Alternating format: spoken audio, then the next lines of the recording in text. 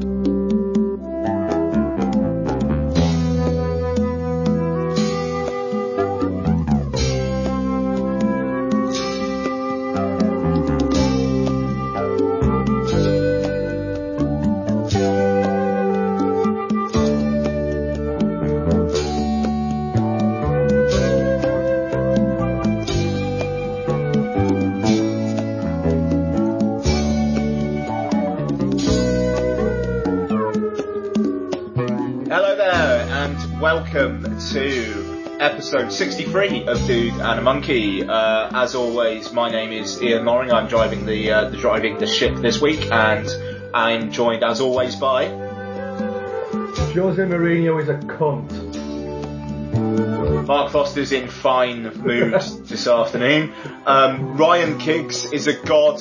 Hashtag Giggs in. Let's do this. It's obviously going to go horribly wrong, but fuck it. Let's see what Giggs can do. Can I cheer you up a little bit? It's not going to happen, but... Can I cheer you up a little bit, Arian? You have heard some of the Louis van Gaal stories, haven't you? Yeah. Like the one where he, at one point, took his trousers down during the middle of a team talk and pointed at his balls and said, "You're not showing enough of these." Yeah, he's a madman, and I love that. I'm looking forward to seeing him, and I'm also looking forward to seeing him butt up against Wayne Rooney, who's just signed a contract this year, so can't do any of his fucking, maybe I want to leave, bollocks. And he'll actually have to just get on with it, which will be fun. Anyway, enough football talk.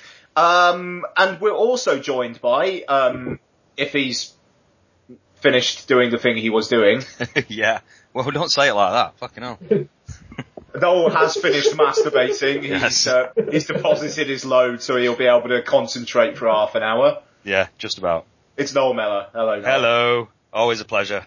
Good stuff. So Noel is going to be joining us for the first part of the show, as we talk about the new film from the directors of Amer, The Strange Colour of Your Body's Tears, which randomly as fuck turned up on UK Amazon Instant Video, and no one seemed to fucking know about it. Mark just saw that it was there.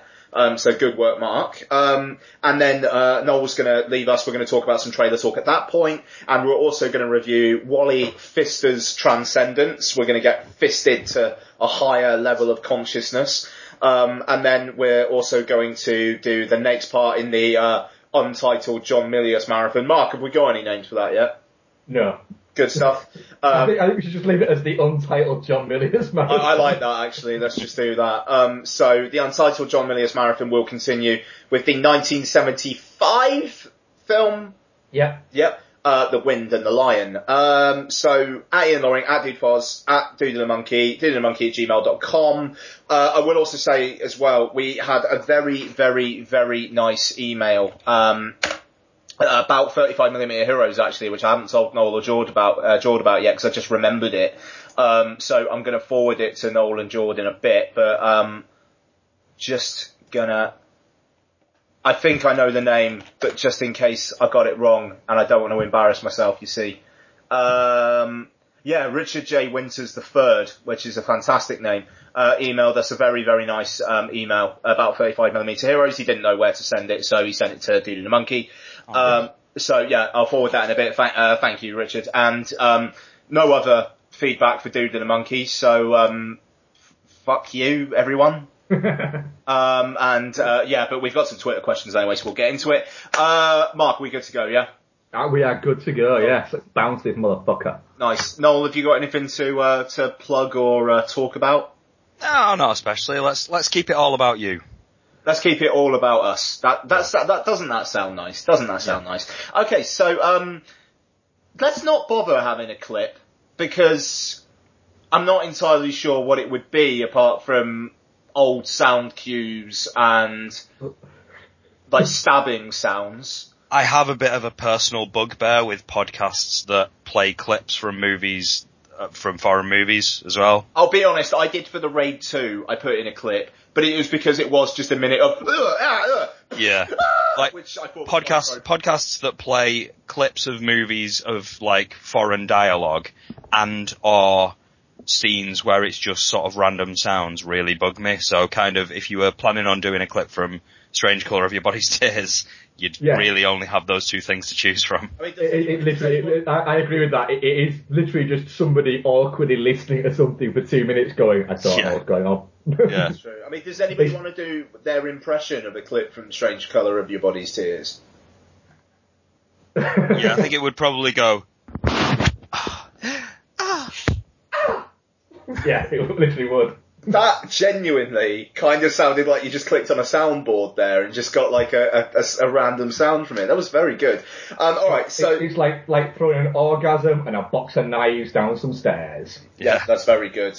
While kind of an old record just kind of plays in the background or something.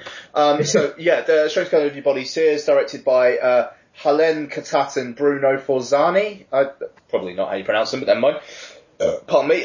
Follow-up to their film A Mare, which we were all extremely fond of. I know it was in my top 10 that year. I wouldn't be surprised if it was in Noel's. Yeah, and Mark? Pretty sure it was number one. Yes, it was. Oh yeah, do you know what? It might have been number one actually, yeah. It was number 4? I think in mine. I think it was about 7 in mine or something like It was that. number 4 in mine. Nice. So, I mean, we were all massive fans of A Mare. Strange Colour of Your Body's Tears, played, LFF, I believe, and, it, got some sort of theatrical release a couple weeks back. But it's obviously not that big because it just popped up. I don't know if it's available on any other VOD platforms in the UK. Like, the only one I could see was Amazon, but I might be wrong. But, who should we start with? Noel, you're the guest. The Strange Colour of Your Body's Tears. Orgasm in a box or knife in the cunt? Well, to be honest, a little bit of a mixture of both, because I think I was massively looking forward to this film. We will inevitably draw comparisons between this and A Mare, because I think it's a film that we all really love, and I have really good memories of A Mare as well, in terms of the way that I came to it, and then seeing it with you and George for the first time, and A Mare was a film that was submitted to Grim Up North, and it was submitted at a time when I was literally going through tons of crap to get through and sort of try and find some sort of gem. I was watching an awful lot of movies, horror movies, and they were all kind of pretty shitty. And then I stumbled upon A Mare, and it just blew me away. But because I'd kind of seen it in that sort of Grim Up North vacuum, where all the other films I was watching were absolutely terrible, or all the other films that weren't selected, of course, I was a little bit unsure as to whether or not it was that good. And then we saw it at Fright Fest, myself, you and Jordan, and that kind of confirmed for me that I was right, sort of seeing your reaction to it. So I have very, very fond memories of A Mare, and as such, as I say, was massively looking forward to this. Unfortunately, I think some of the things that I adore about A Mare are absolutely here, in The Strange Colour of Your Body's Tears, but, I think it's just, it's missing something else, and we'll kind of get to it, you know, there are good elements and bad elements, but overall, I'm really, really, really disappointed to say that I was kind of bored for most of it. So yeah, it's a bit of a mixed bag. There's great stuff in there, but overall, the word that I will come away with this film is bored. I should just say as well the plot of the film, because I completely forgot. There's not much of a plot, in fairness.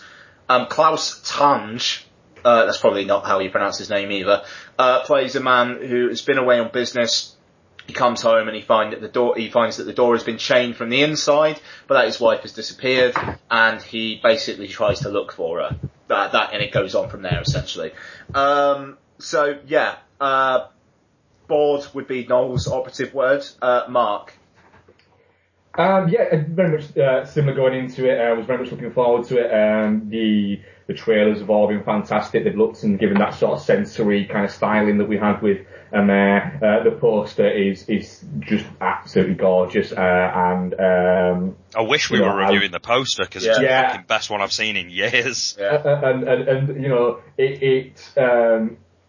I would very much like to own a copy of the poster. The first 20 minutes of the film, it follows that very similar theory than there, and it does draw you in, and it looks absolutely sumptuous and gorgeous and lovely and rich, and there's, you know, the sound bit where you've got the woman putting the what's it called again, the doctor's thing.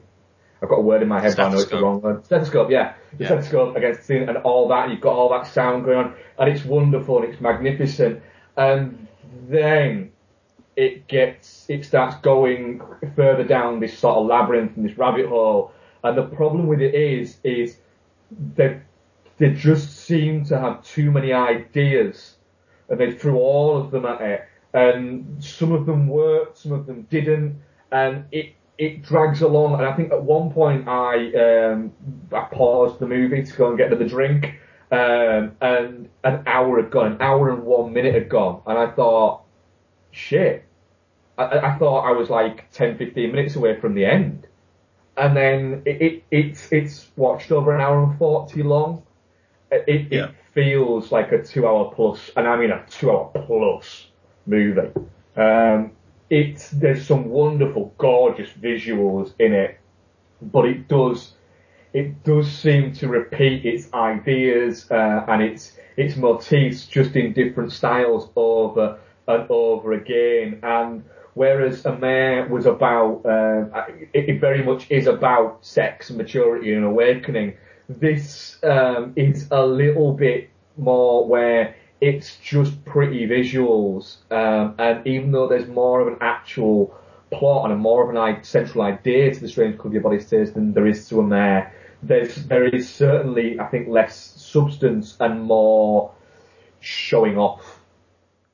Yeah, I'm pretty much on the same wavelength. Disappointingly, really, it would have been lovely to have offered some sort of counter viewpoint. But the thing that I think that goes wrong with this film is that with The Mare, you've got 3 separate sequences, whereas this, you know, it's one whole narrative as such. And the problem is that with A Mare, because you had that breakup and there was kind of like a different focus and there was a different visual palette, it kind of like, it just basically resets itself every half hour.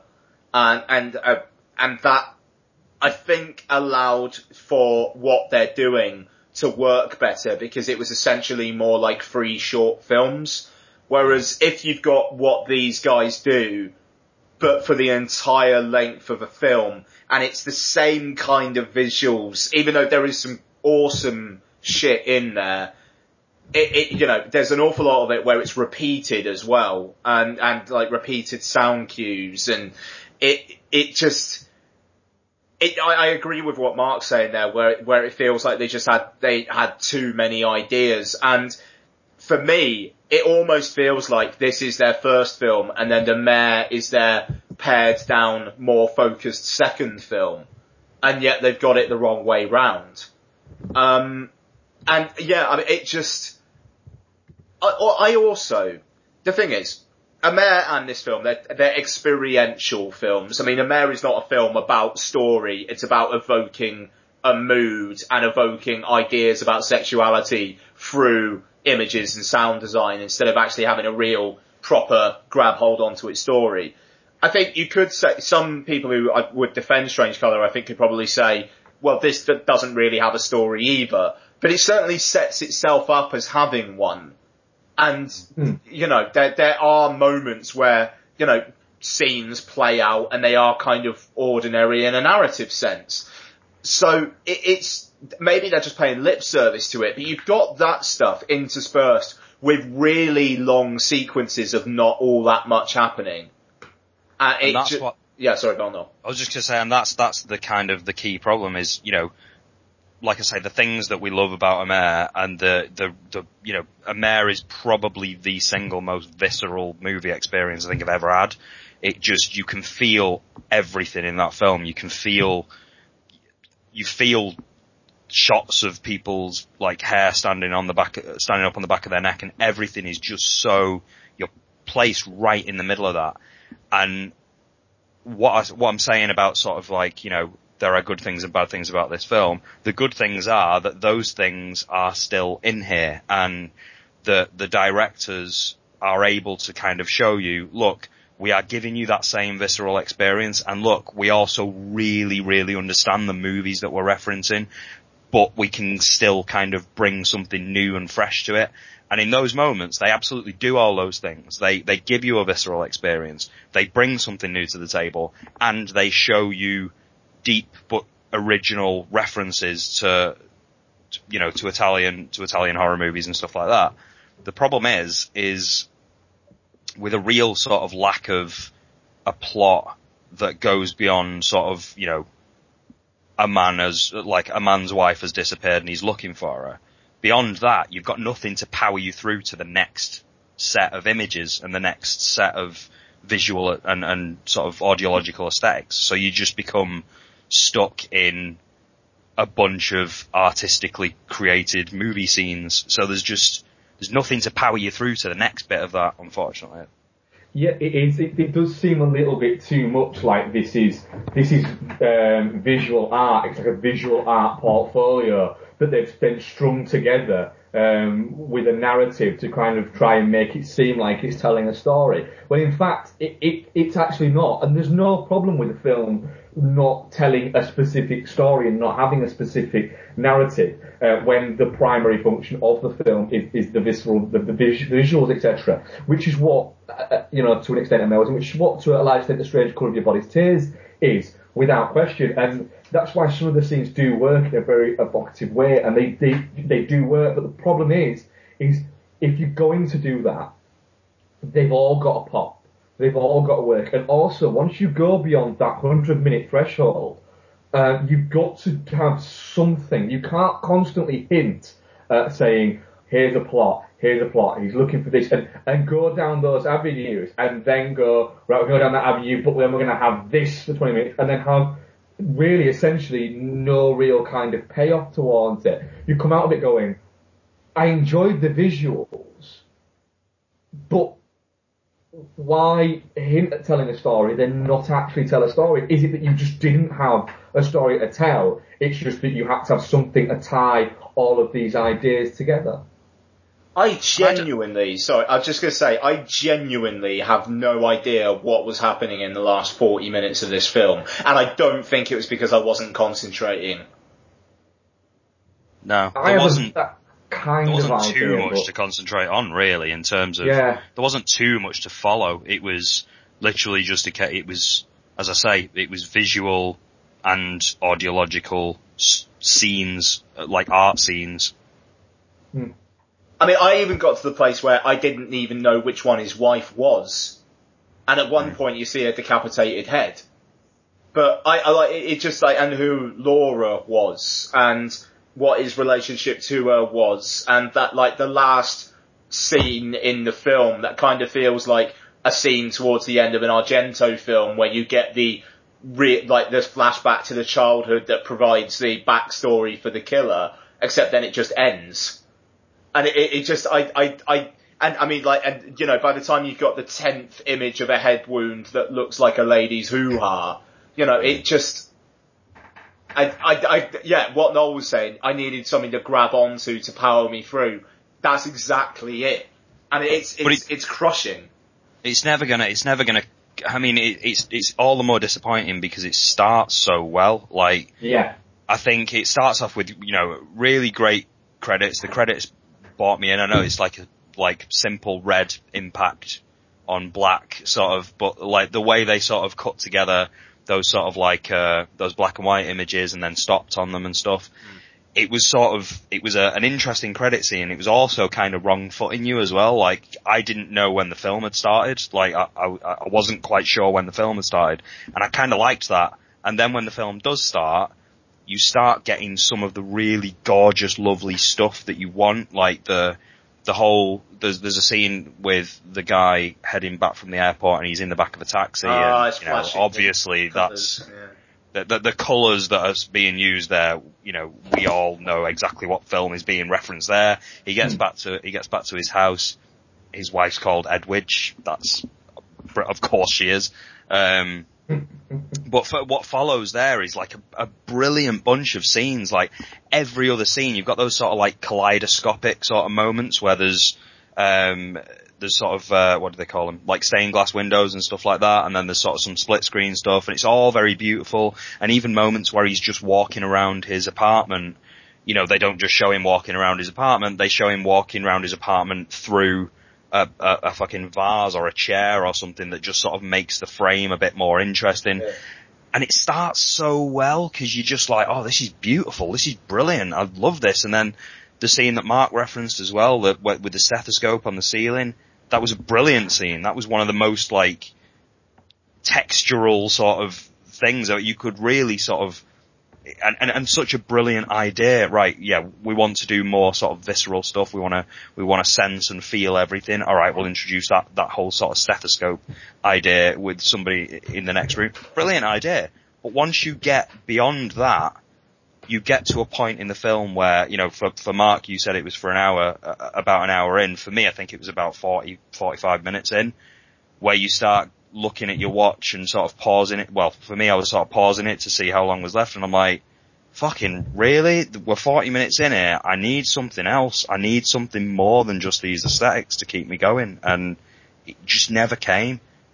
It was after the bit where he's in his apartment, is kind of looping round, and there's an intruder, and there's somebody at his intercom, and it's him, and that bit. That after that sequence, I dropped out a bit, even though that sequence, I don't know what the fuck it meant, but it was awesome, and the imagery that kind of reminded me of like the Company of Wolves, where like you got the kind of the werewolf transformation and that the kind of like the body coming out of his body or whatever it was. That stuff was awesome. Yeah, and like on a visual level, I was just this is my jam, you know. And I mean, I was in then, but I kind of think that and the stethoscope scene, which is incredible, I think those are like the two high point scenes of the film, at least for me. And then after that, it does turn into him walking through a corridor, sees some woman, somebody gets knifed, there's some sort of head wound, rinse and repeat. It is, the thing is very much within the film, it was like, anytime you saw a shot of a woman, you were going, right, in about 3 minutes, I'm going to see her naked. Sure. And it was a little bit like that. It's got its visuals, and its visuals are amazing. It sounds amazing, but once it doesn't have those, and unfortunately there were sequences where the visuals didn't quite do it for it, and the ideas didn't quite work, and they didn't quite click. And they lose, once it doesn't have those, and those aren't interesting, and those aren't keeping your attention, there's nothing there to continue keeping that. And if that scene goes on for 2 minutes, fine. But when you have a sequence for 20 minutes where you're going, this doesn't even look as interesting as the previous 20 minutes, I've no idea what's going on, because let's be honest, the filmmakers don't know what's going on. Yeah. These are just pretty images, but they're not that pretty to me. I'd go one stage further, actually, and say, you know, as beautiful as the images are in the first sort of 20 minutes, and, you know, as I say, I really kind of enjoyed the first 20 or so minutes of the film. I think what happened for me about halfway through it, is it had lost me on plot, and I started to get really frustrated with it. So when those great images and those great visceral moments come back later, and they do, but you know, there's really interesting visual stuff going on towards the end of the film, which I think is absolutely beautiful, and in another setting I would have really, really enjoyed. But as I say, I would take it one stage further and say that once you get to that point, or once I got to that point, I was so frustrated with everything that I ended up kind of turning on those moments and almost being like, all right, yeah, well, what's going to happen now? Oh, right, she's going to throw her head back. Then I'm going to see a razor blade, and then there's going to be some blood, and oh yeah, what? Some broken glass, obviously. Like, I kind of turned on it for those reasons, because I hadn't like, the film had lost me, and had not given me anything to buy into, so I just felt like I was getting, oh yeah, more of the same, another reference here, another reference there. Go on, throw a fucking red bulb on. Do you know what I mean? I think you kind of turn against it because it's not giving you more, and you kind of, I don't know. With these type of films, I think it is once it loses you, that's it. You're gone. I think that very much is it with this type of film. If you're gonna go that art house, and this is art house cinema at its artiest, isn't it? Really, if you're gonna go down that route, once you lose people or you fail to connect with people, that's it. Then you can't really bring them back, because doing that would then validate whatever else it is that you've done that's wrong with the film. And sadly, there is so much wrong with this film. The problem is, the main thing wrong is it's too indulgent. Yeah. I mean, but I don't know. I mean, it is super indulgent, but with A Mare, I think A Mare is incredibly indulgent as well. Yeah. It just, the visuals in that are great, and the atmosphere it creates is fantastic. And I don't know, I'm more engaged by what's going on screen in A Mare. Frankly, it holds my attention more.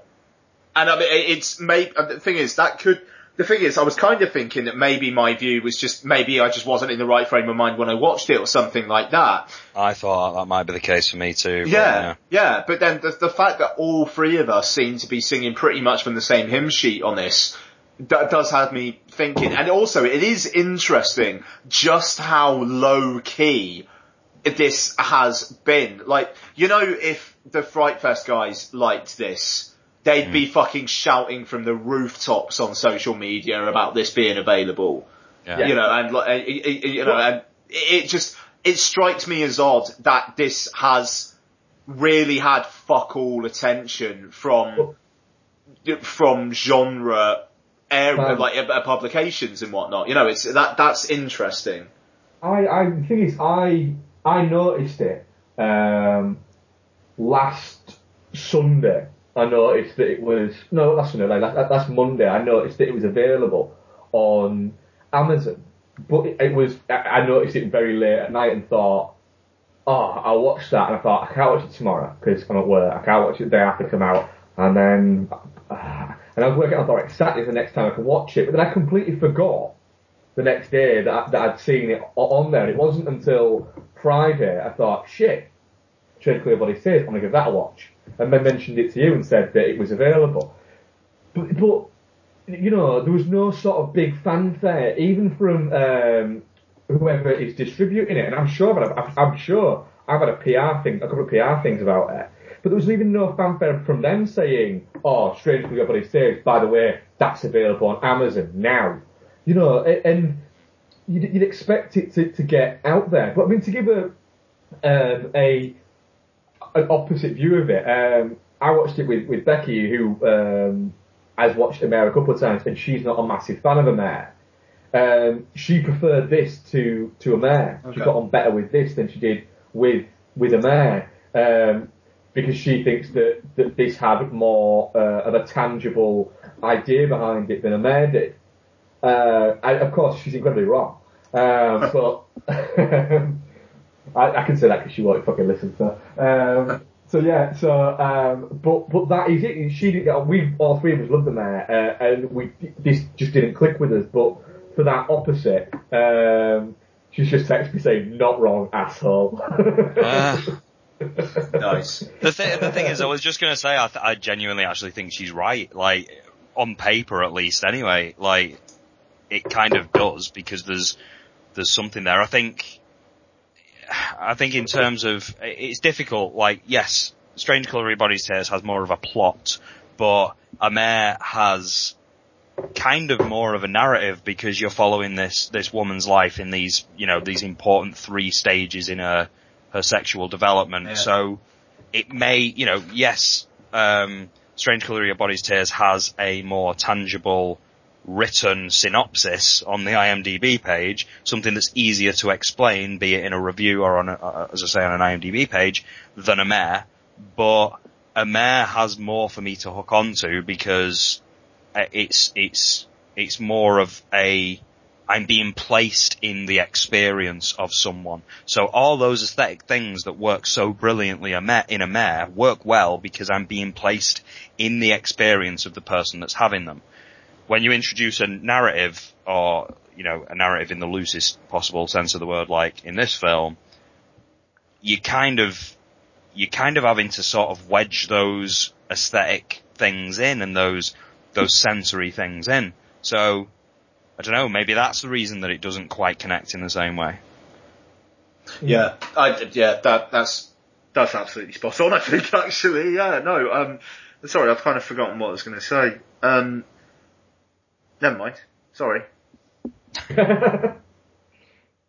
No, it is a real disappointment. It's a real kind of letdown. I think maybe going into with expectations as high as went in with it, and the fact that the first 20 minutes is so wonderful, it maybe going back and looking at it again in maybe 6 months' time, with that more balanced expectations, and going back and looking at it from a less kind of like, this is fucking amazing kind of way. I might come out of it a little bit different. I might go, well, hang on a minute, alright, yeah, I like that bit a little bit more this time round, or anything like that. There's that possibility that's certainly there. But right now, I'm just hit by this kind of, this feeling that it just, like, they took for granted that just these things, just, kind of like magpieing sound clips and these other bits from certain things would be enough to get me through it, and it just wasn't. And it was interesting, did you notice in the credits they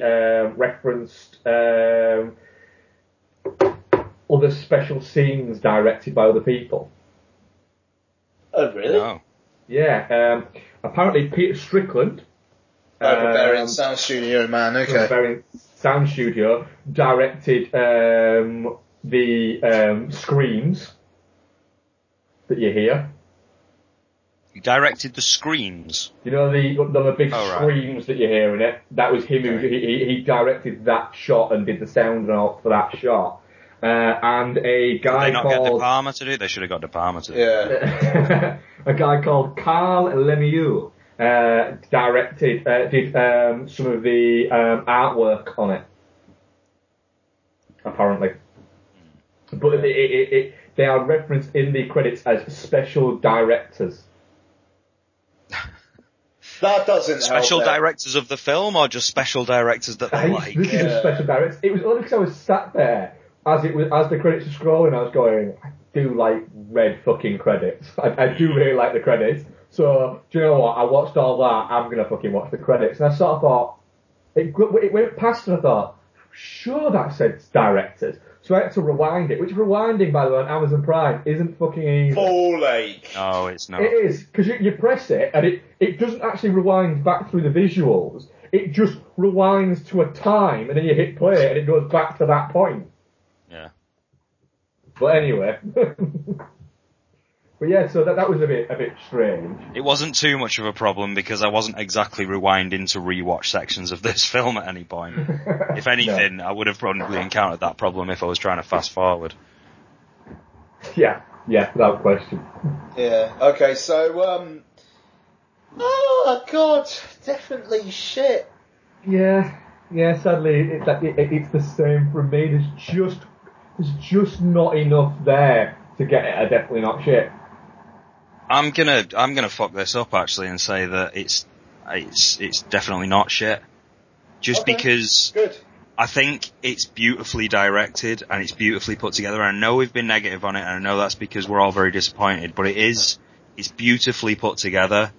It's just, the problem is, for me, while Amer was a film that I would recommend to you guys and people I know like you, and then maybe I'd recommend it to some other people and just explain to them what it was and just go, yeah, just go in and just see what you think. I would not recommend this to anyone else because, you know, I can imagine somebody watching Amer and being like, yeah, this is arty bollocks. But I sat through The Strange Colour of Your Body's Tears and at points was sat there thinking this is arty bollocks. You know, at points though, it's beautiful and it's really well done, so I just can't bring myself to say that it's shit, because it's not shit, it's just slightly misguided. The thing is, I disliked it more than I liked it, so therefore, in our 2-tier system, that means, I mean, like, it's almost like you'd have to introduce a third bracket, which maybe we can with your introduction, Noel. How about definitely not shit, or definitely shit, constipated? Yeah. Or touching cloth. Touching cloth or constipate? Oh, fuck. What do you think, Mark? I like touching cloth. Alright, cool. Alright, so that's the first touching cloth rating for a film. Yeah. Dude, the monkey.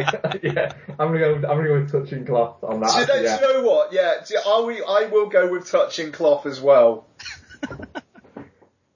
I'm so proud right now. We're getting so many fucking posters in the future, aren't we? Charles Edwards, stick that on the fucking DVD cover. Touching cloth. A lot of people don't know who Giles is, but he knows who he is if he's listening, so there you go. Alright, so touching cloth, half recommendation, half not recommendation for Strange Colour of Your Body's Tears. Noel, thank you very much. Very welcome, always a pleasure. Nice one, and you are free to leave, sir, thank you. Alright, take it easy, have a good show, gents. Cheers bud. Bye. Cheers, buddy. Bye. Are you tired of film podcasts where the hosts exist in a constant blissful state of agreement? I mean, the main characters are two of the dullest main characters I've ever encountered in any film. Well, you're in luck. Let me introduce you to Chinstroker and Punter. One is an ex-film student with a penchant for David Lynch and art cinema. The other is a man on the street. Listen in perplexed and horrified terror as we tear apart one film a week. Just really It's not visually striking. No. Just getting confirmation. It's just that's the third time though. I mean, is this on? You can find us at chinstrokerversuspunter.podomatic.com. So come and share the victory. If you could fuck any man in film, who would it be and why? My answer is Lance Henriksen. Oh. He wouldn't tell. He looks like somebody. He looks like somebody who can keep a secret.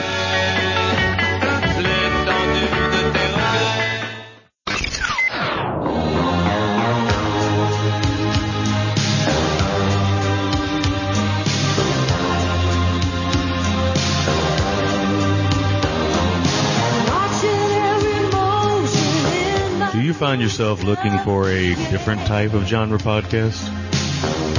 Do you find yourself on the weekends wondering when you will find that one film that might change your life? Well, then maybe you should check out The Gentleman's Guide to Midnight Cinema with your host Big Willie and the Samurai. Bringing class to the trash since 1977 and rocking the house. You can find The Gentleman at ggtmc.com.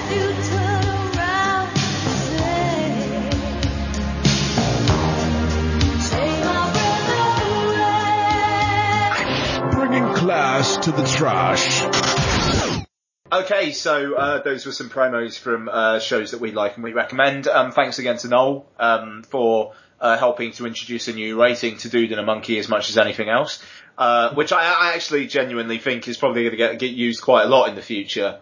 I think a 3-tier system rather than a 2-tier system does kind of give us more score. Yeah, so, yes, yeah, no, absolutely. So, right, we'll kind of rewind a little bit then, and we'll drop into some trailer talk. Because of the 2 reviews, we're not doing one old, one new this week, by the way, folks, but I'm sure you already gathered that by the intro. Right, so Mark, what have you been watching trailer-wise this week? There's not been a great deal that's kind of come out over the past few days.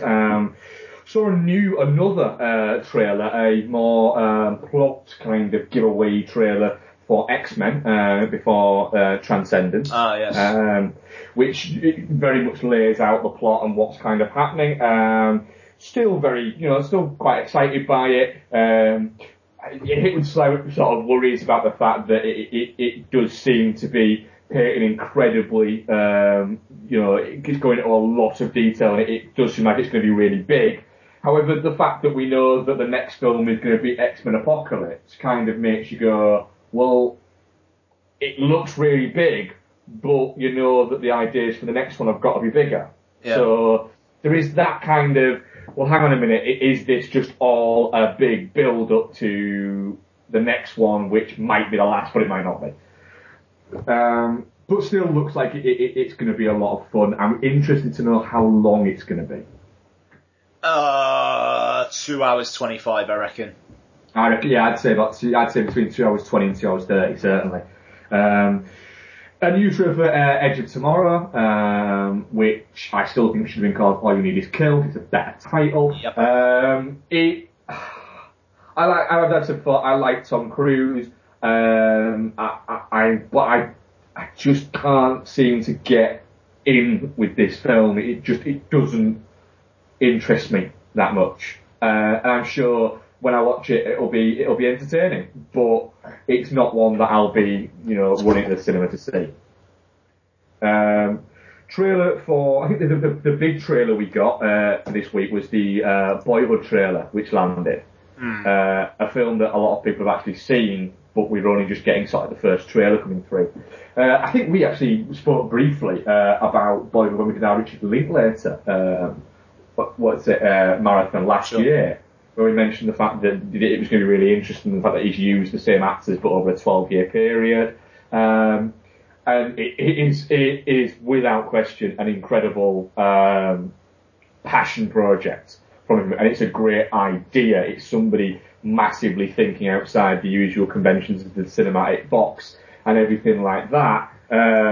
But there's, it looks very good, and I'm very much looking forward to it. I'm a big Linklater fan. But there's 2 things that have kind of made me go cringe a little bit with the whole thing. One is the reaction where I've seen a few people saying it looks a bit kind of TV movie in its, in its aesthetic. And I was a bit like, hang on a minute, this isn't a budget film. This is a film that a guy has essentially been making almost out of his own money over the past 12 years because nobody thought it was a good idea. Everyone thought, you can't do that. There's too many variables for us to put any money behind it.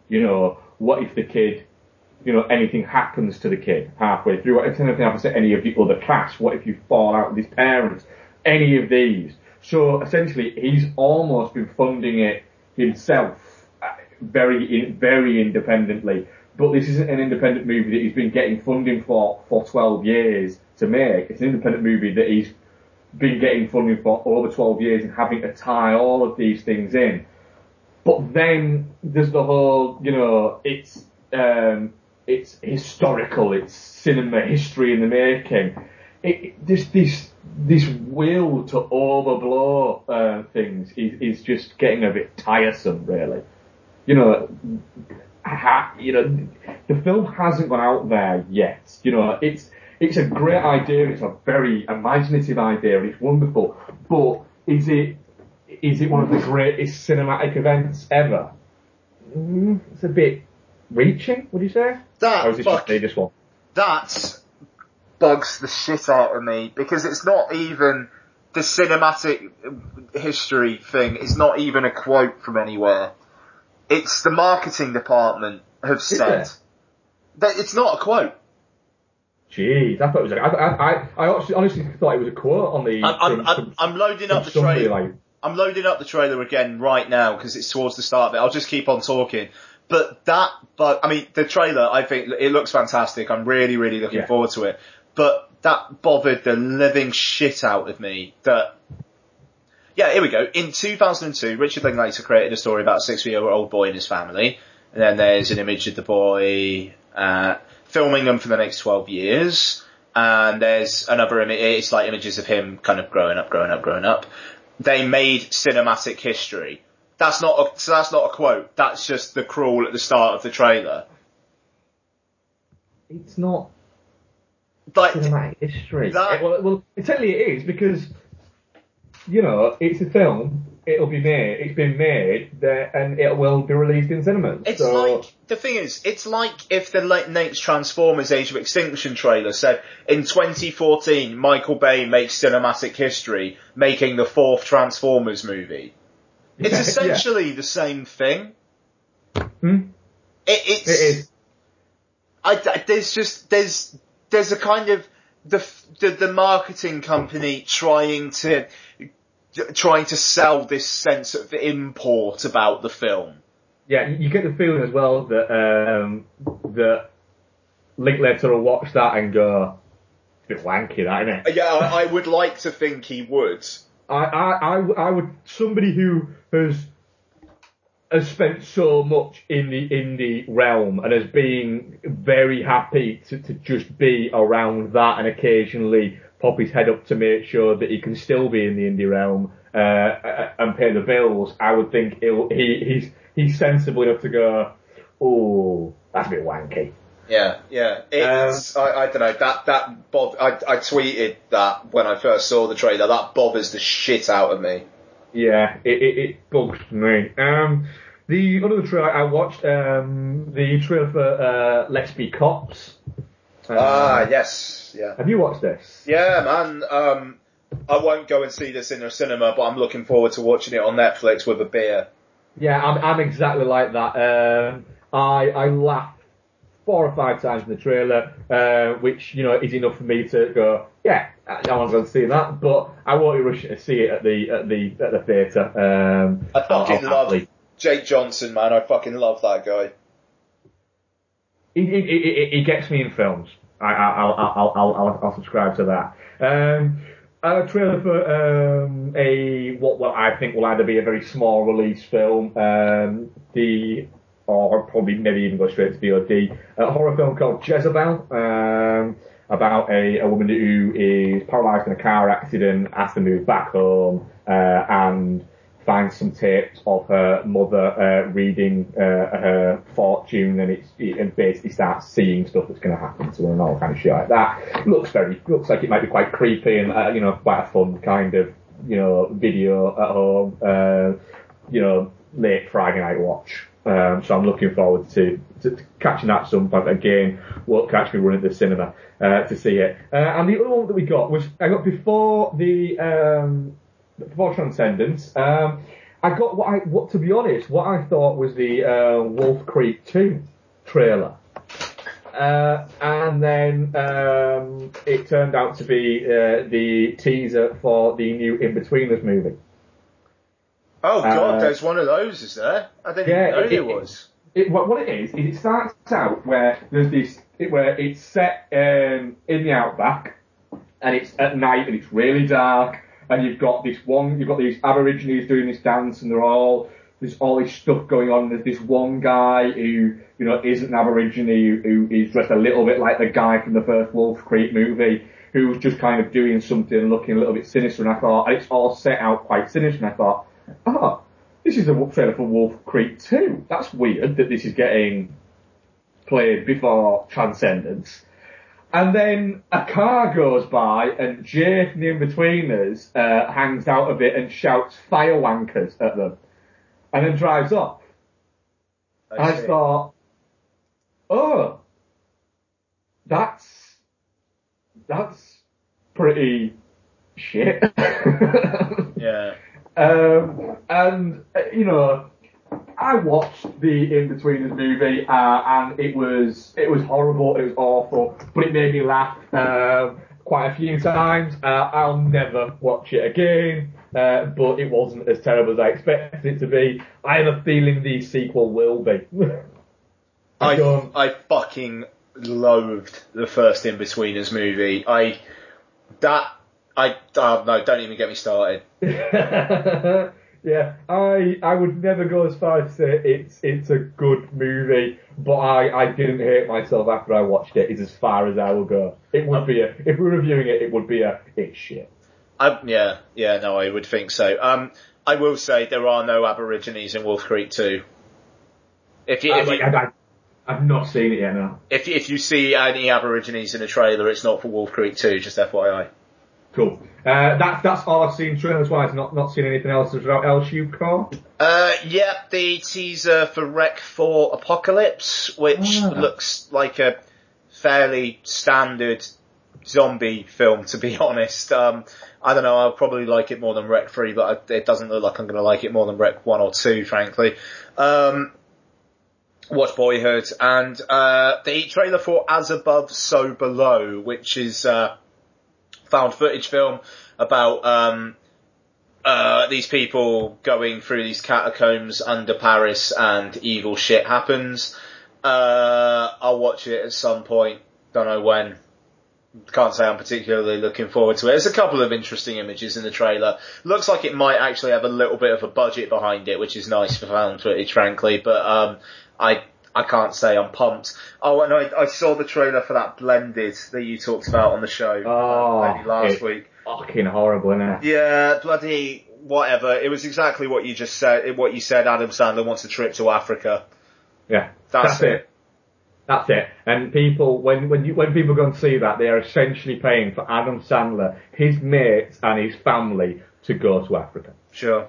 But they're not paying him to do it, to go. They're paying him to go, and then they're paying him lots of money so he could have the ability to do it in his own free fucking time. Mm.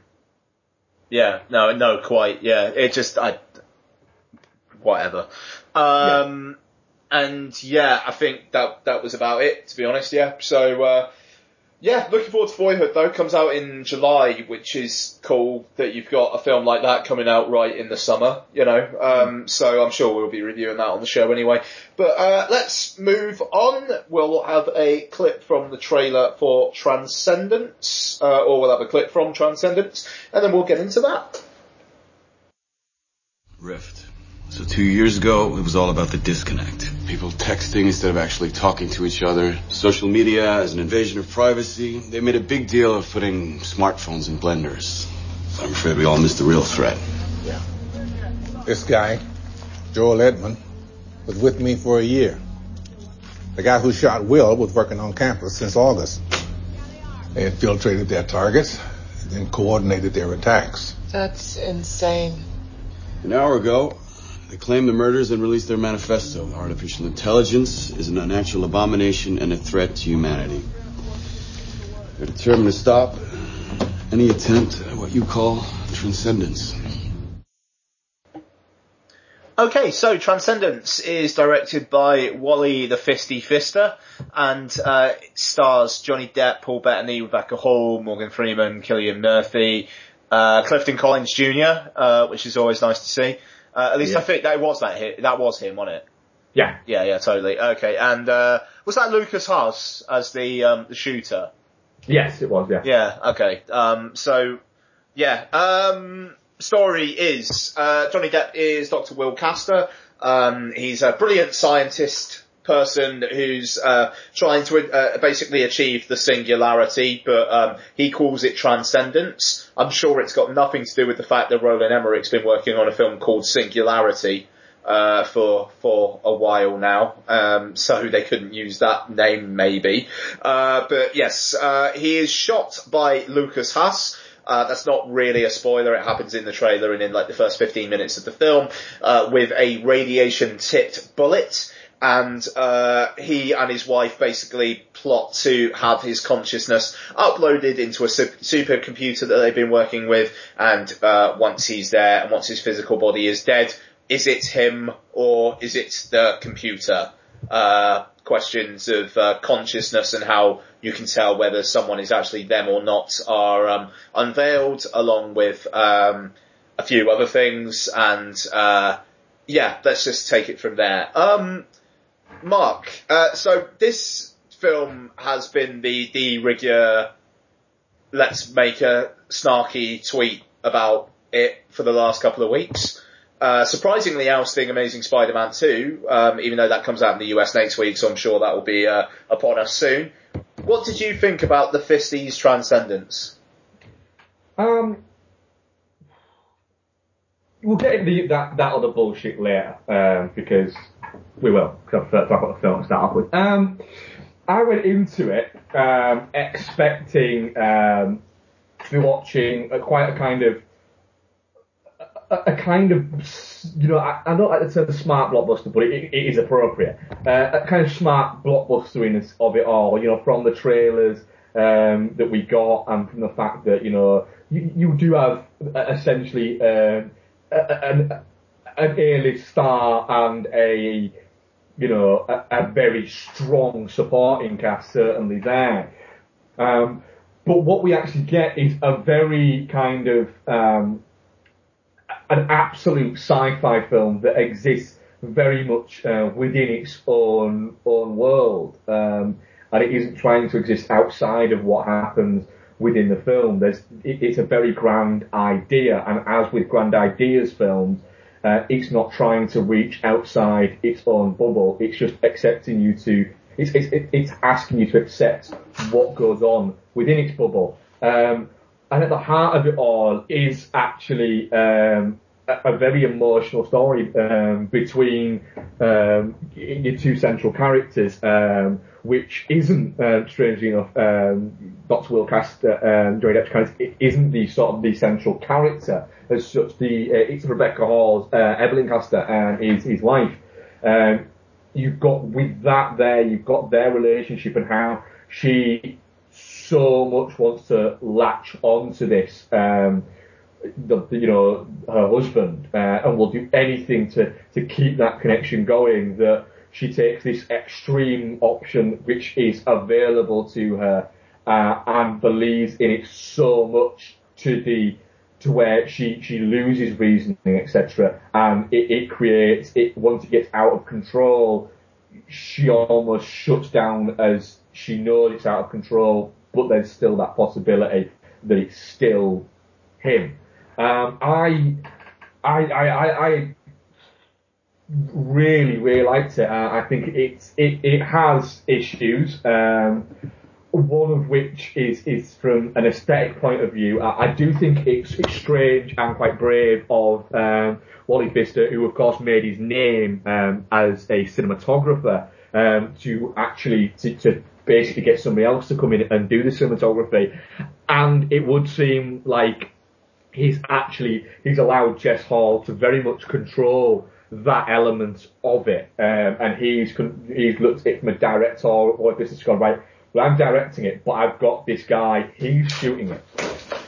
And it does seem like there's not, it doesn't look like a Nolan movie all of the time.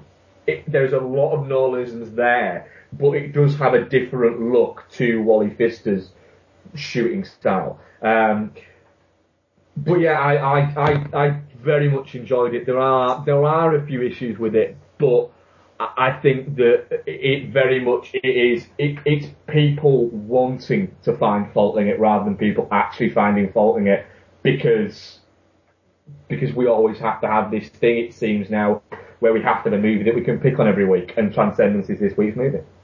Quite, yeah. I mean, so I was dreading Transcendence going in.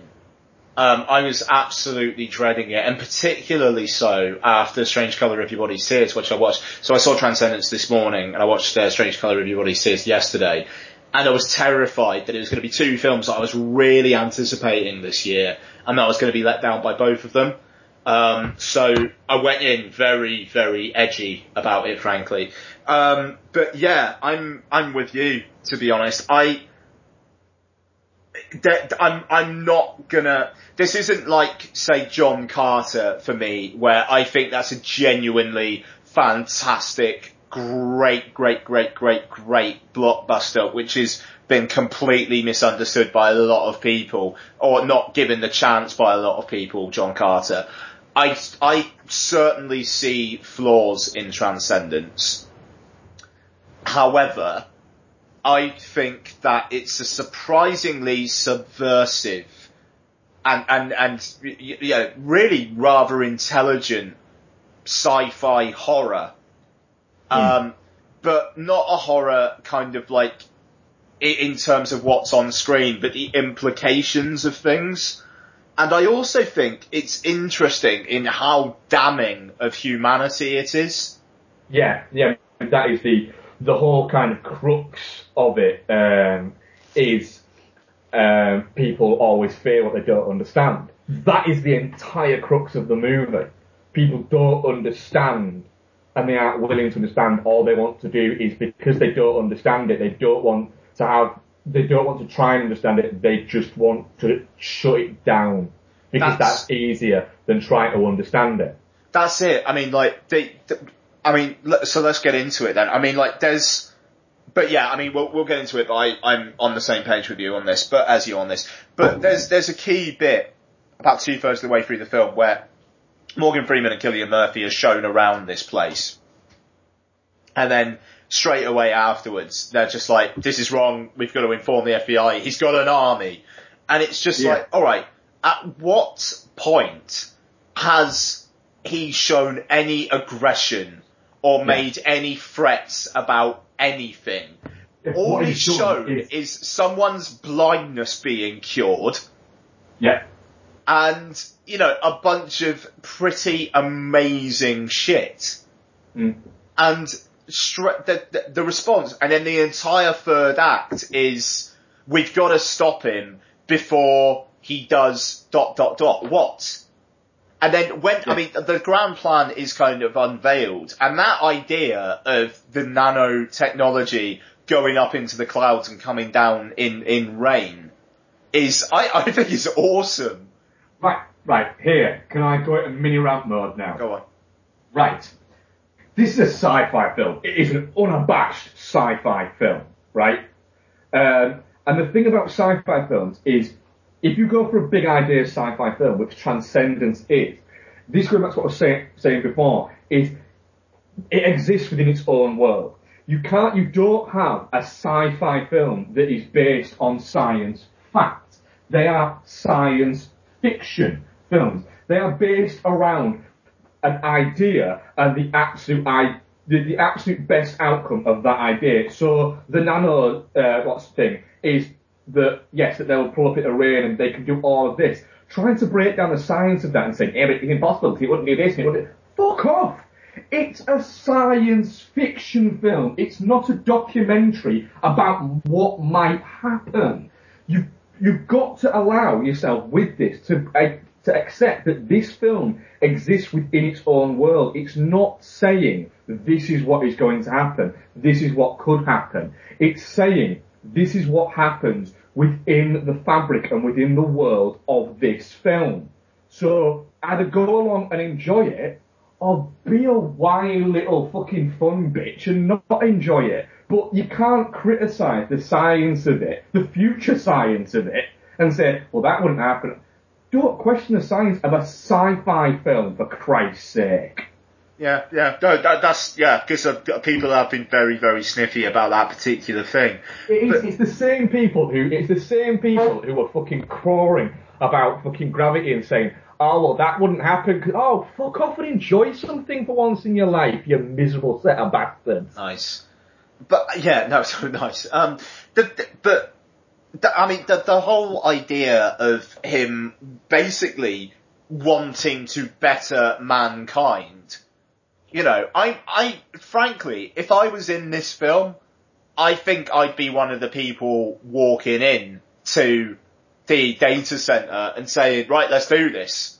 In all honesty, it just, the idea, he says himself, yes, they're networked all together and can work like a collective mind, and yes, there is some kind of creepy stuff that he does with that, but at the same time, he doesn't show really any of that threat unless he's provoked. Even when he's provoked, he doesn't attack anybody. He just disarms them. Yeah. There's none of that, and it is a very sort of smart movie in the way, even when you're looking back on it and you're trying to look back and say, well, you think, actually, no, he didn't. It's just, he almost like he loses the human ability to convey what he's trying to do, and he's before he's done it, he's trying to surprise her and say, look at what I've done. They mention it and say, he just wants it to work. He doesn't want to change the world. She wants to change the world, but he wants to change the world for her. As almost like a gift to her. So he doesn't want to say, look at what I've done, and until the absolute moment where, remember, guys, we are all spoilers all the time, where he realises, I've lost you, because you don't think this is me. You think this is computers, and it's not. It was me. I've lost your faith. I've lost you. And it's then when he says, this is what it was all for. When it's maybe too late.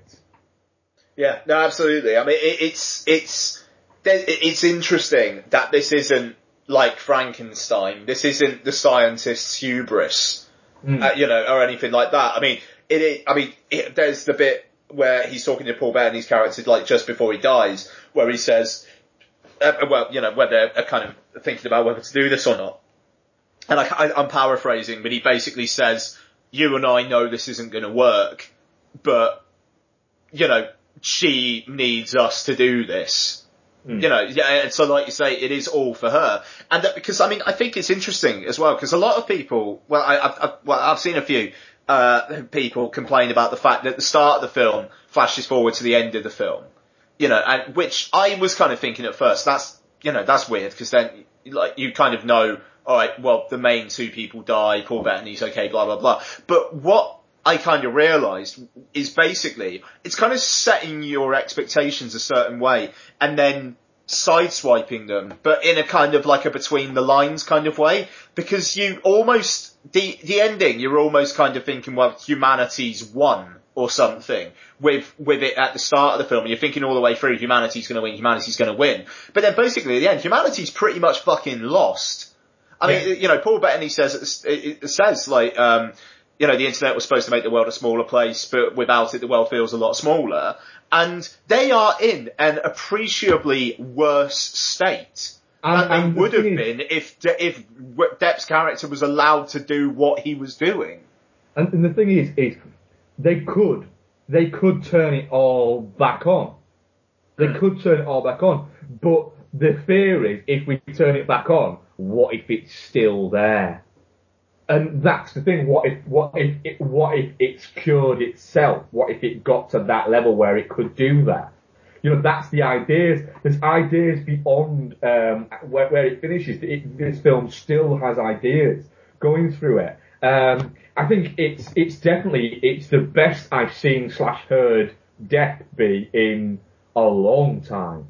He's not just doing a version of Jack Sparrow for the first time in ages.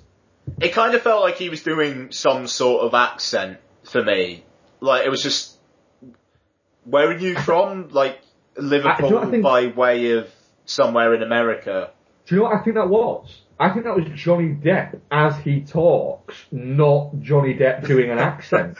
Not Johnny Depp doing the Jack Sparrow thing, or the thing that he did in the Hunter S. Thompson thing. Sure. I think that's that. But we've been so used to these Depp caricatures rather than characters for the past.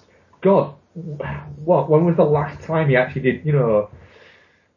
Public Enemies maybe. Rum Diary was very good, but was it vintage Deb? Probably not really. So it's been a long time that we've seen Depp be really on top form, and I think he's very, very good in this. It's nice to see him in something that's interesting, and it's always nice seeing Paul Bettany in anything, because he is frankly a great actor that wastes himself in a lot of crap a lot of the time. Totally, and I think he sells the sections of the film which I wasn't as keen on, which is the bits with the Rift people, like Kate Mara.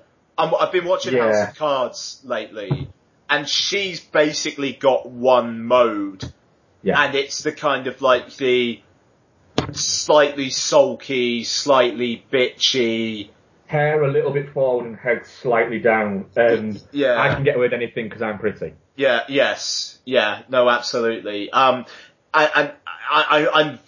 really intrigued to see what the fuck they do with her as Sue Storm in the Fantastic Four film.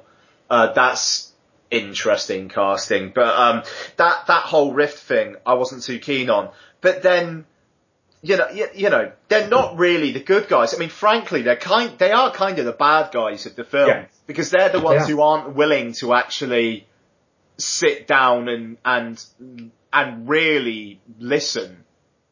So, I mean, they say at the start, the whole kind of like, you're trying to create a god, and like Will Castor's like, well, isn't that what man's been trying to do their entire life? But, you know, I don't know. That's a weird moment, because he's not really trying to create a god at all. He's just trying to create something for the betterment. Yeah, but I think it's one of those things where it is a group that is just angry with something, and it happens to be that. Yeah. The fact that they're using technology to take down technology, the fact that Paul Bettany actually calls them on it, and basically says, "Oh no, it's actually not. It's actually Will Castor said, they don't have an irony deficiency at all." Oh, that's right. Yeah. You know, and there's clever moments within the script like that, and I think that it's very much Fister setting out a stall early on of, this isn't a blockbuster, by the way. This is, even though it costs $100 million. Even though it costs $100 million, it's one of those where I think it's very much like he's gone, do you know what? I want to make this movie. You're going to give me $100 million fucking dollars. I'll make $100 million version of this movie. It ain't going to be a blockbuster, but fuck it. You give me $100 million.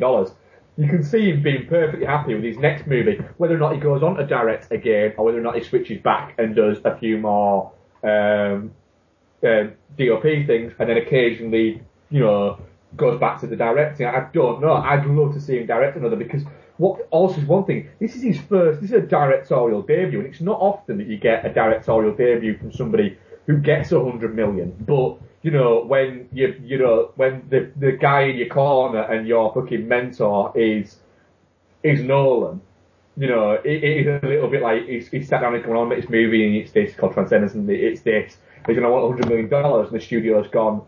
And then Nolan's gone, give him $100 million. And they've gone, oh, okay, yeah, we'll give you it. Mm. It is that.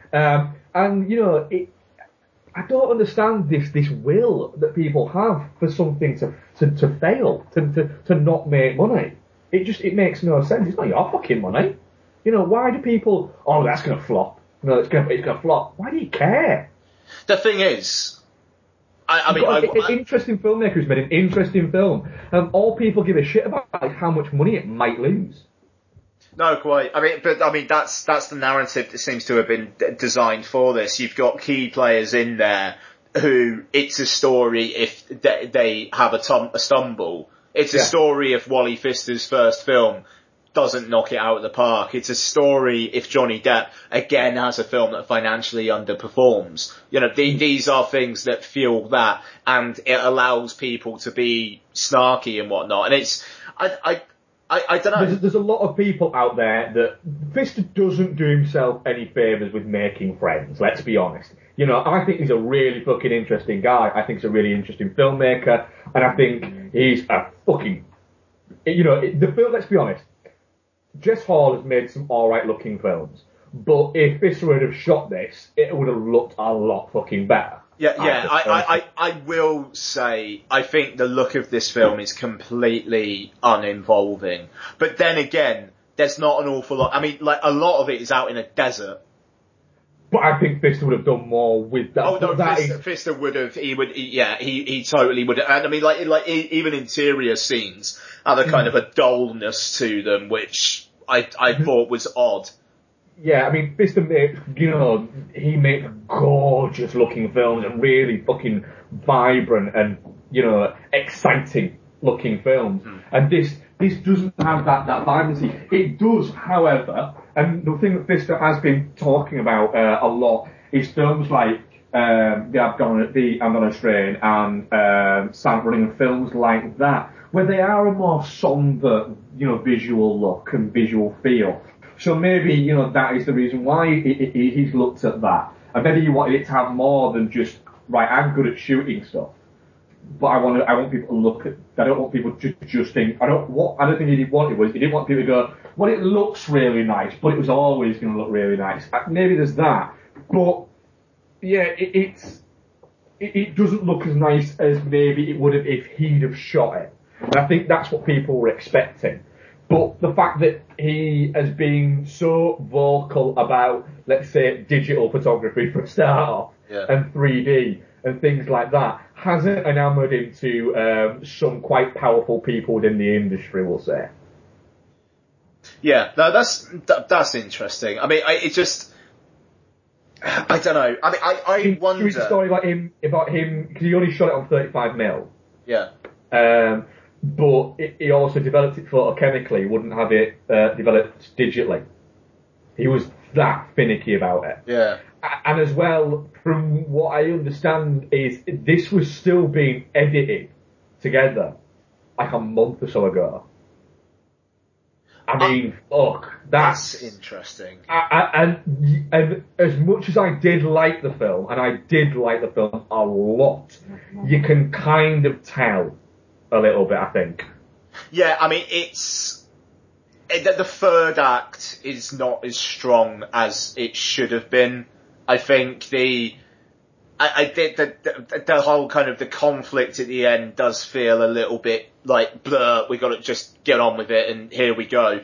And I mean, it kind of doesn't help that you've got Cillian Murphy and Morgan Freeman's characters there, who, particularly Cillian Murphy, don't really justify their screen time all that much. But do you think that if that was somebody less recognisable than Cillian Murphy, it'd matter as much?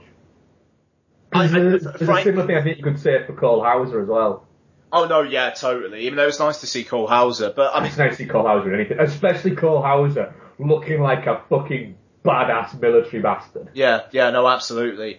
It just, I don't know. I wonder whether if this had half the budget, if it maybe the third act would have been maybe more insular and more talky, and maybe better for it, instead of explosions all over the place and CG nano stuff rising out of the ground, and which I was okay with, but I've kind of got a feeling as the budget went up and maybe as the casting went up in A-list capacity, maybe the film itself got dumber. But less intelligent, say.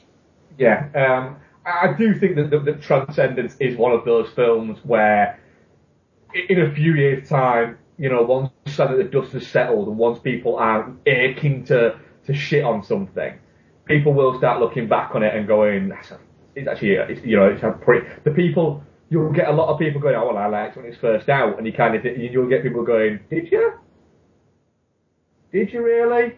Or there'll be a lot of revisionism about it, I would think. It'll end up becoming a little bit like Jackie Brown. Yeah. Where so many people shat on it at the time, but when you hear about it, people talking about it years later, you'd think that people thought it was the greatest fucking movie ever made. Yep, absolutely. There'll be a different narrative on this in a couple of years, and you'll get a lot of people shitting on it now who will turn the tide on it. And I mean, I don't know, it's going to lose a shitload of money. I hope Wally Pfister's not scared off, but it basically means that we've probably got 5 less intelligent sci-fi films with a big budget coming down the road than we would have if this was a success. That's the problem. Is also as well, historically, big idea sci-fi doesn't make money. It just doesn't. Sci-fi struggles to make money. So, big idea sci-fi, it is always hard to sell because people don't like the idea they might not understand something. No, absolutely. They always fear what they don't understand. We're coming back to that again. There you go. Yeah. So, sorry, guys. It's definitely not shit for me. Absolutely, definitely not shit. 100% definitely not shit. I mean, I'm in terms of my letterboxd, I'm going 4 out of 5. Yeah, I'd be at a healthy 8.5 out of 10. It'll be a day one Blu-ray purchase for me. Yeah, I'll be buying it. I'll be buying it pretty quickly. It has got problems. Oh, and I will say Michael Dannon's score as well. I thought was fantastic. But yeah, I mean, it has got problems. I didn't love it, but I really, really enjoyed it, and I've got a feeling that might actually go up in future watches. I think if people actually watch it and they take the time and they actually listen and actually get the nuances of the plot, then I don't know, I think it would be enjoyed an awful lot more. I mean, the fact that the end of the film, humanity is in a worse place than where it started. Even though I will ask, what do you think the last shot meant? What is it? I'm gonna go fucking romanticism on it. I think that before they, what is it? There's a line of dialogue that's going over it where he says that he just wanted a place where they could be. Well, it's also the fact that as she's dying, he says, "Think of a place, think of our garden." Yeah, I reckon that then the virus didn't wipe them out. That he's just sent them there. The minute they turn anything back on, they'll go back.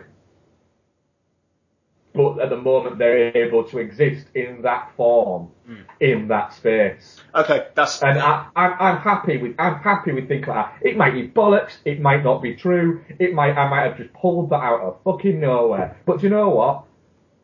I don't care. No, that was exactly what I thought. Because you've got the drop, and then you kind of see the nano stuff in the water. Yeah. So it's in 2 ways. One, I hope it doesn't scare Wally Fisk off, because I'm looking forward to seeing what he does with a £60 million budget. Sure. Where he's going into a playground where people aren't going to be immediately willing it to fail.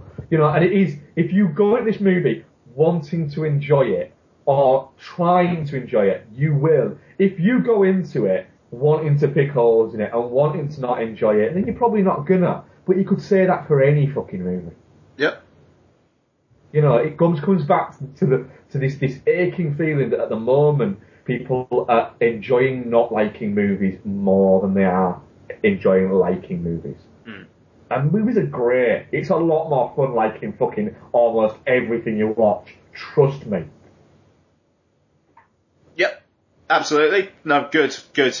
I like that statement. And, so that's 2 definitely not shits for Transcendence. Give it a chance. And if you disagree with us and you think that we're talking shit, why not email dudeandthemonkey@gmail.com? If you agree with us, do that as well. Why not, eh? Yeah. Go on. Yeah. Please. Just justify our opinions or give us a chance to call you cocks. Yes.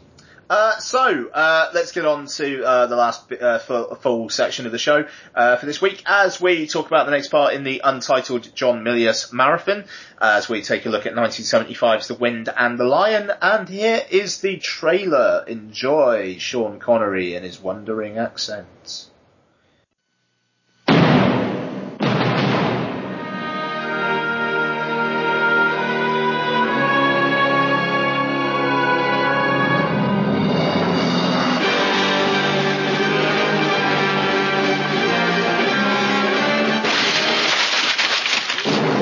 Secretary of State to the President. On July 12th, Mr. Ian Pedicaris and his family were kidnapped from their residence in Tangier, and their servants and retainers brutally murdered. I am the Raisuli. This act of barbarous criminality appears perpetrated by Moulay el-Razuli. Do not laugh at me again. Sheriff of the Riffian Berbers and last of the Barbary pirates.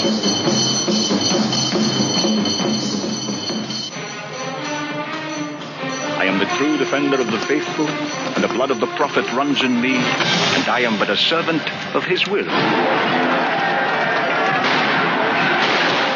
am not a man to stand by and condone barbaric acts which are perpetrated against innocent women and children!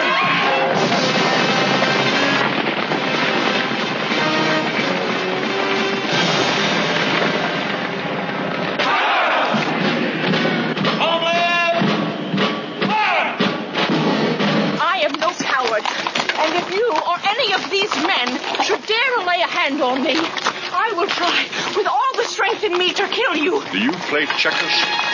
No, I play chess. Better. You are in a lot of trouble. You should never have moved that bishop or kidnapped me. Both will see you undone. It is not I who decides the outcome of these events. It is the will of Allah. President Roosevelt will have your head for this. A man's worth is counted in the number of his rifles. Does this, Roosevelt, does he have such men? William, Jennifer, dress quickly. We're going to make good an escape. We must seize the government and make our own negotiations. What about the French, Germans, the British? Damn the legation!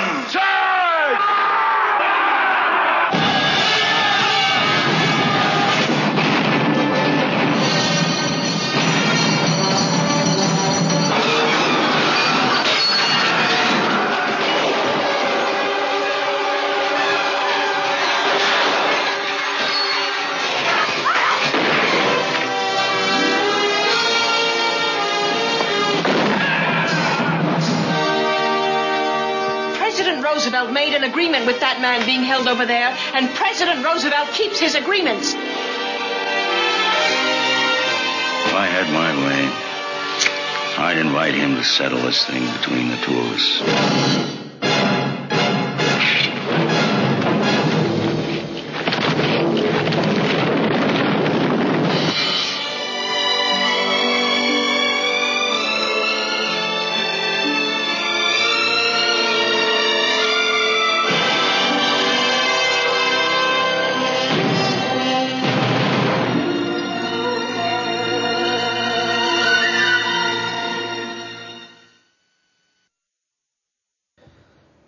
The Wind and the Lion, directed by John Mears, obviously, 1975, starring Sean Connery, Candice Bergen, and John Huston as the assistant, the Secretary of State, even to Theodore Roosevelt. Story is Candice Bergen and her family are captured by Razuli, and his band of men, he's played by Sean Connery. She basically learns to appreciate him as he, takes her about, and, Teddy Roosevelt and his Secretary of State plot to save her. So it's Americans yay, Razuli yay, and random Germans boo. Mark. This is the only Milius film I've not seen yet, and I'm from memory, and it's been a number of years since I've watched some of them. From memory, I'm quite a big Milius fan, but this film is really, really bad. It is. I'm interested to see what you think. Sean Connery is terrible. Not just terrible, but terrible at the point where, while you're watching him, you're looking at him thinking, oh my God, you actually think you're really good in this, don't you? You think you're really profound, and what you're saying has meaning and depth and gravitas. And what it actually is you're just Sean Connery in a shit costume talking. It's under 2 hours long, and I am not joking. I was cataclysmically bored during it. I had to turn it off halfway through to do something else and then come back to it later on because I was so bored that it was on the screen, I was watching it, I wasn't doing anything else, but none of it was penetrating my brain because my brain had gone, whoa, no, can't let you in, you'll fuck things up in here, no way. It's really, really bad. It's full of terrible performances, terrible people. The only interesting bit of it is that Teddy Roosevelt was a bit of a mad bastard. What did you think of it, Ian? Okay, I didn't hate it as much as you. I wasn't a massive fan of it either. I will say, the miliousness of it is only really there in Connery and Roosevelt's characters, I feel. The violence, it's weird how they cut away from everything every single fucking time. It's to get that PG action, adventure certificate. Yeah, no, sure. I don't know, it's like the Conan the Destroyer of the Milius films, I suppose, in that regard. But, it's really, really bitty. And it kind of feels like each of the sections should have had more in them, frankly. Like the, Sean Connery and, Candice Bergen and her kids and whatnot, they seem to form a connection just over the space of like 2 scenes that are interspersed by like 10-15 minutes of Teddy Roosevelt being a mad bastard, as you put it. And towards the end, suddenly the boy has suddenly got a massive boy boner for Razzuli, and there's that the really embarrassing scene where he goes to sleep and he's basically dreaming of Razzuli and how awesome he is. They all do. They all seem to be a little bit like that. It's like Connery read the script and went, yeah, could you put more everybody thinking I'm fucking wonderful in this, please? Yeah. I mean, that's the thing. I mean, by the end, he's got the Americans, side in with him. He's got the natives siding with him. He's got everybody siding with him. And they just introduced Germans just to have a kind of a relatable bad guy along with some other bad guys. It just, and yet, you've got the scene about halfway through where the Americans basically march through this town and then just murder the fuck out of a bunch of people. And yet it's supposed to be like rah jingoism, go USA. Which, it is Milius. But yeah, it is, and it is, there is, it is Milius kind of, with the whole preposterousness of Roosevelt and, and focusing a lot on his bravado and everything like that, and it does do that, and that is very, sort of, Milius kind of things. It also, it's peppered, like you say, it's very, with all these bitty scenes, which are essentially Sean Connery stood around saying stuff that he clearly doesn't even understand what he's saying, but that he thinks is smart and profound. And his character basically going, look how fucking great I am. Yeah. I'm great. But actually, he's just a bit of a sexist bastard. Yeah. And Candice Bergen's basically going, you're not great, you're not great, you're not great. Okay, you are kind of great. Yeah, you're not great, you're not great, you're not great. But I kind of like you. I don't want to fuck you, but I kind of like you. Yeah. I like that you're a bastard. Yeah. I'll be happy for you to molest my son. Yes. And so will he. Yes. It is a little bit like that. It's just, and it's so boring. It's so boring. I mean, it's interesting. So much of it when I'm going, I don't care. I just want you to end. Yeah, I mean, it's interesting as well, because in the context of the time, it was around the time where basically the lunatics had the keys to the asylum in Hollywood, where all the studios were just like, we don't know what the fuck we're doing, let's just have this lot try and do stuff and we'll see what sticks. And so, it's like Milius has said, I'm gonna do this, but I'm gonna make it into a family-friendly action adventure. Yeah. But then it's this, which has got really, really questionable sexual politics. It's got Americans straight up murdering people, and yet that's like cheered for. And I don't know, it just ends with who are the real bad guys? Oh, I don't know, a bunch of nondescript Germans. Yeah, I mean, the real bad guys are pretty much all of them. Sure. In a sense. In an actual sense, they're pretty much all bastards.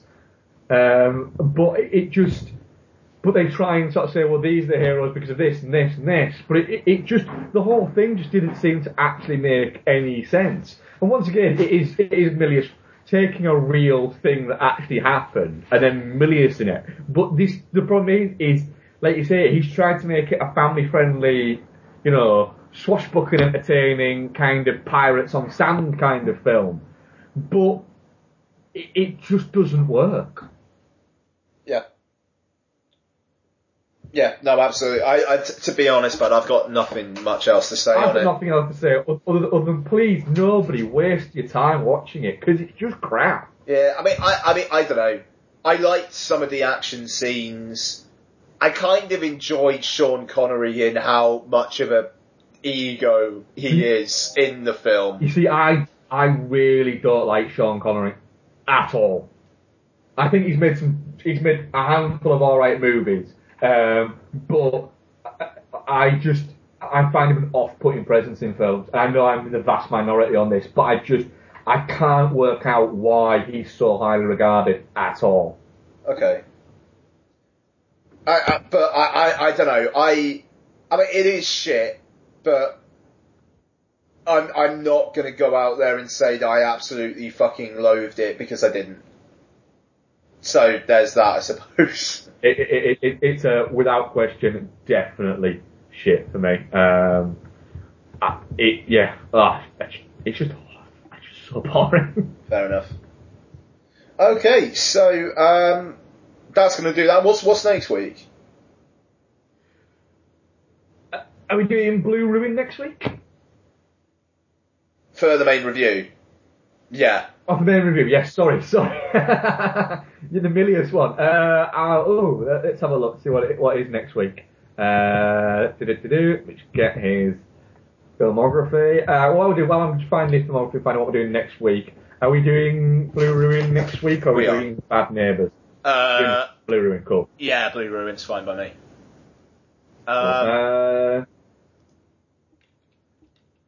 We've got Big Wednesday. Yeah, Big Wednesday. Yeah, okay, cool. Let's do Big Wednesday. Alright, nice one. So, John Milius' semi-autobiographical surfing movie, Big Wednesday. I've never seen it before, so I'm looking forward to that. One I have seen a long time ago. So, looking forward to getting back to it. Very nice. Very nice. Okay, so, let's get into some Twitter questions to round out the show. Just getting them now, unless you have them, Mark. I don't. No, okay. I will just try and sign in, and Twitter can stop being so fucking slow. Oh. Here we go. Wait a minute, I do actually have them now, actually. Okay, cool. Or do I? Let me just go back, see if there's anything. Yeah, right. I don't know whether I've got all of them, but I think I do. So if I miss one. TGP73, the Ginger Prince, says Edwidge Fenech, Barbara Burchett, or Anita Strindberg.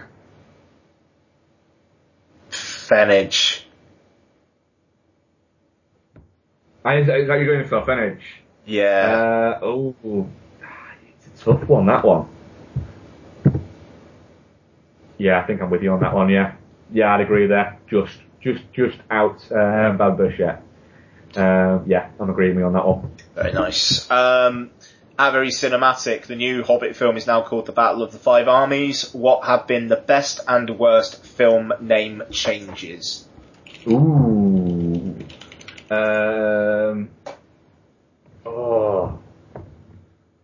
There's some good one. Let me check it. I'm going to say it and then I'm going to check it, which is probably going to be really stupid to do. I think While You Were Sleeping was originally called Coma Guy. I seem to remember that myself. Which I think is great. I also seem to remember that the working title for American Pie was something really quite good. But let me just check and see that I'm right on the... While you're doing that, I will add Hancock, which was originally called Tonight He Comes. Yes, and it was it. Like literally because the initial draft of the script did have a large bit about him basically needing to get laid. That works. Yeah. American Pie was originally called. By the way, What's Why You Sleeping was originally called Coma Guy. I'll try to find the American Pie one. Because there's been a few where you've had like different names in different countries for films. Like Leon was called The Professional in America. He's one of the popular ones. So I will say, I think probably the best one would probably be Saturday Night Fever, which was originally called The Tribal Rights of the Saturday Night. Yes, it was, wasn't it? Yeah. So I think that was probably a good idea, man. Yeah, I'm struggling to find these. What is it? But I think that the original title for American Pie was teenage sex comedy that can get made for under 10 million and probably won't lose most of it, or something like that. It was something ridiculous. Nice. Go on to the next question, I'll find it. Okay, Glenn Chapman. Provide a filmmaker equivalent for the following football managers: Mourinho, Wenger, Ferguson, Rodgers, Guardiola. And he says Mourinho's clearly Michael Bay. Who have we got again for those then? Okay, Mourinho, Wenger, Ferguson, Rodgers, Guardiola. Okay. Right. Let's have right. I'll let you go first. Wenger, I'm going to say David Fincher. Like cold, calculated, unfeeling, likes young people. By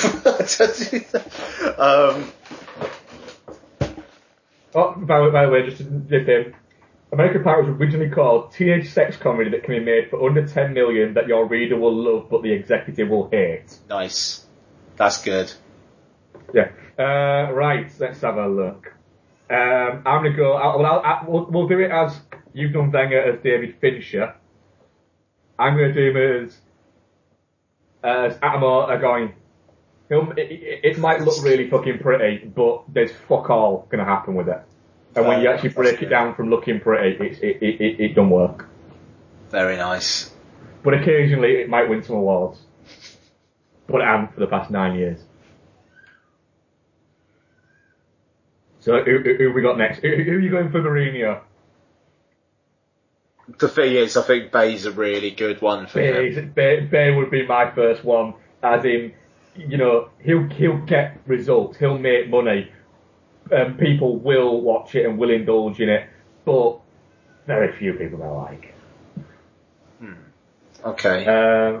Except Michael Bay, I think I would much prefer to have a pint with Michael Bay. That's true. Ferguson, fuck. Spielberg.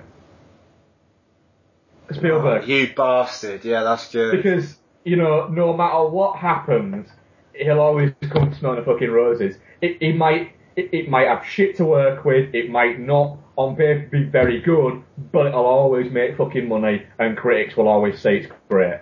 It's Spielberg.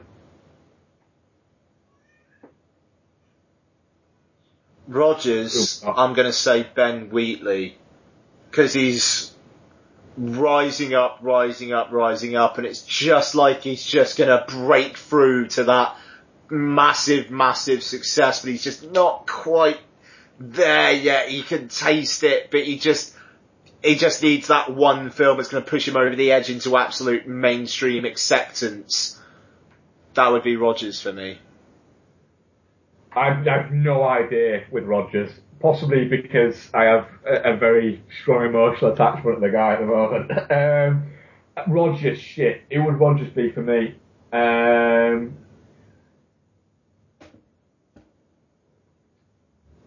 Fuck. See, I don't want to say anybody and it make it sound like I'm saying somebody amazing just because it's my team. I would say possibly even somebody like fucking Herzog, where Rogers has his own ideas. They're his ideas. Sometimes it might work and it might look amazing, and sometimes it might just not be there, but they're always going to be his way of doing things. So there's it. I will just Guardiola. say Mourinho, actually. I will just say James Cameron. Yeah, that's a good shout, actually. Guardiola. Christopher Nolan. Motherfucker. Christopher Nolan, and here's why. Because Guardiola started out at Barcelona's B team, Barcelona B, where it's not like starting out like Man United's B team or Liverpool's B team. Barcelona's B team playing the second tier of Spanish football.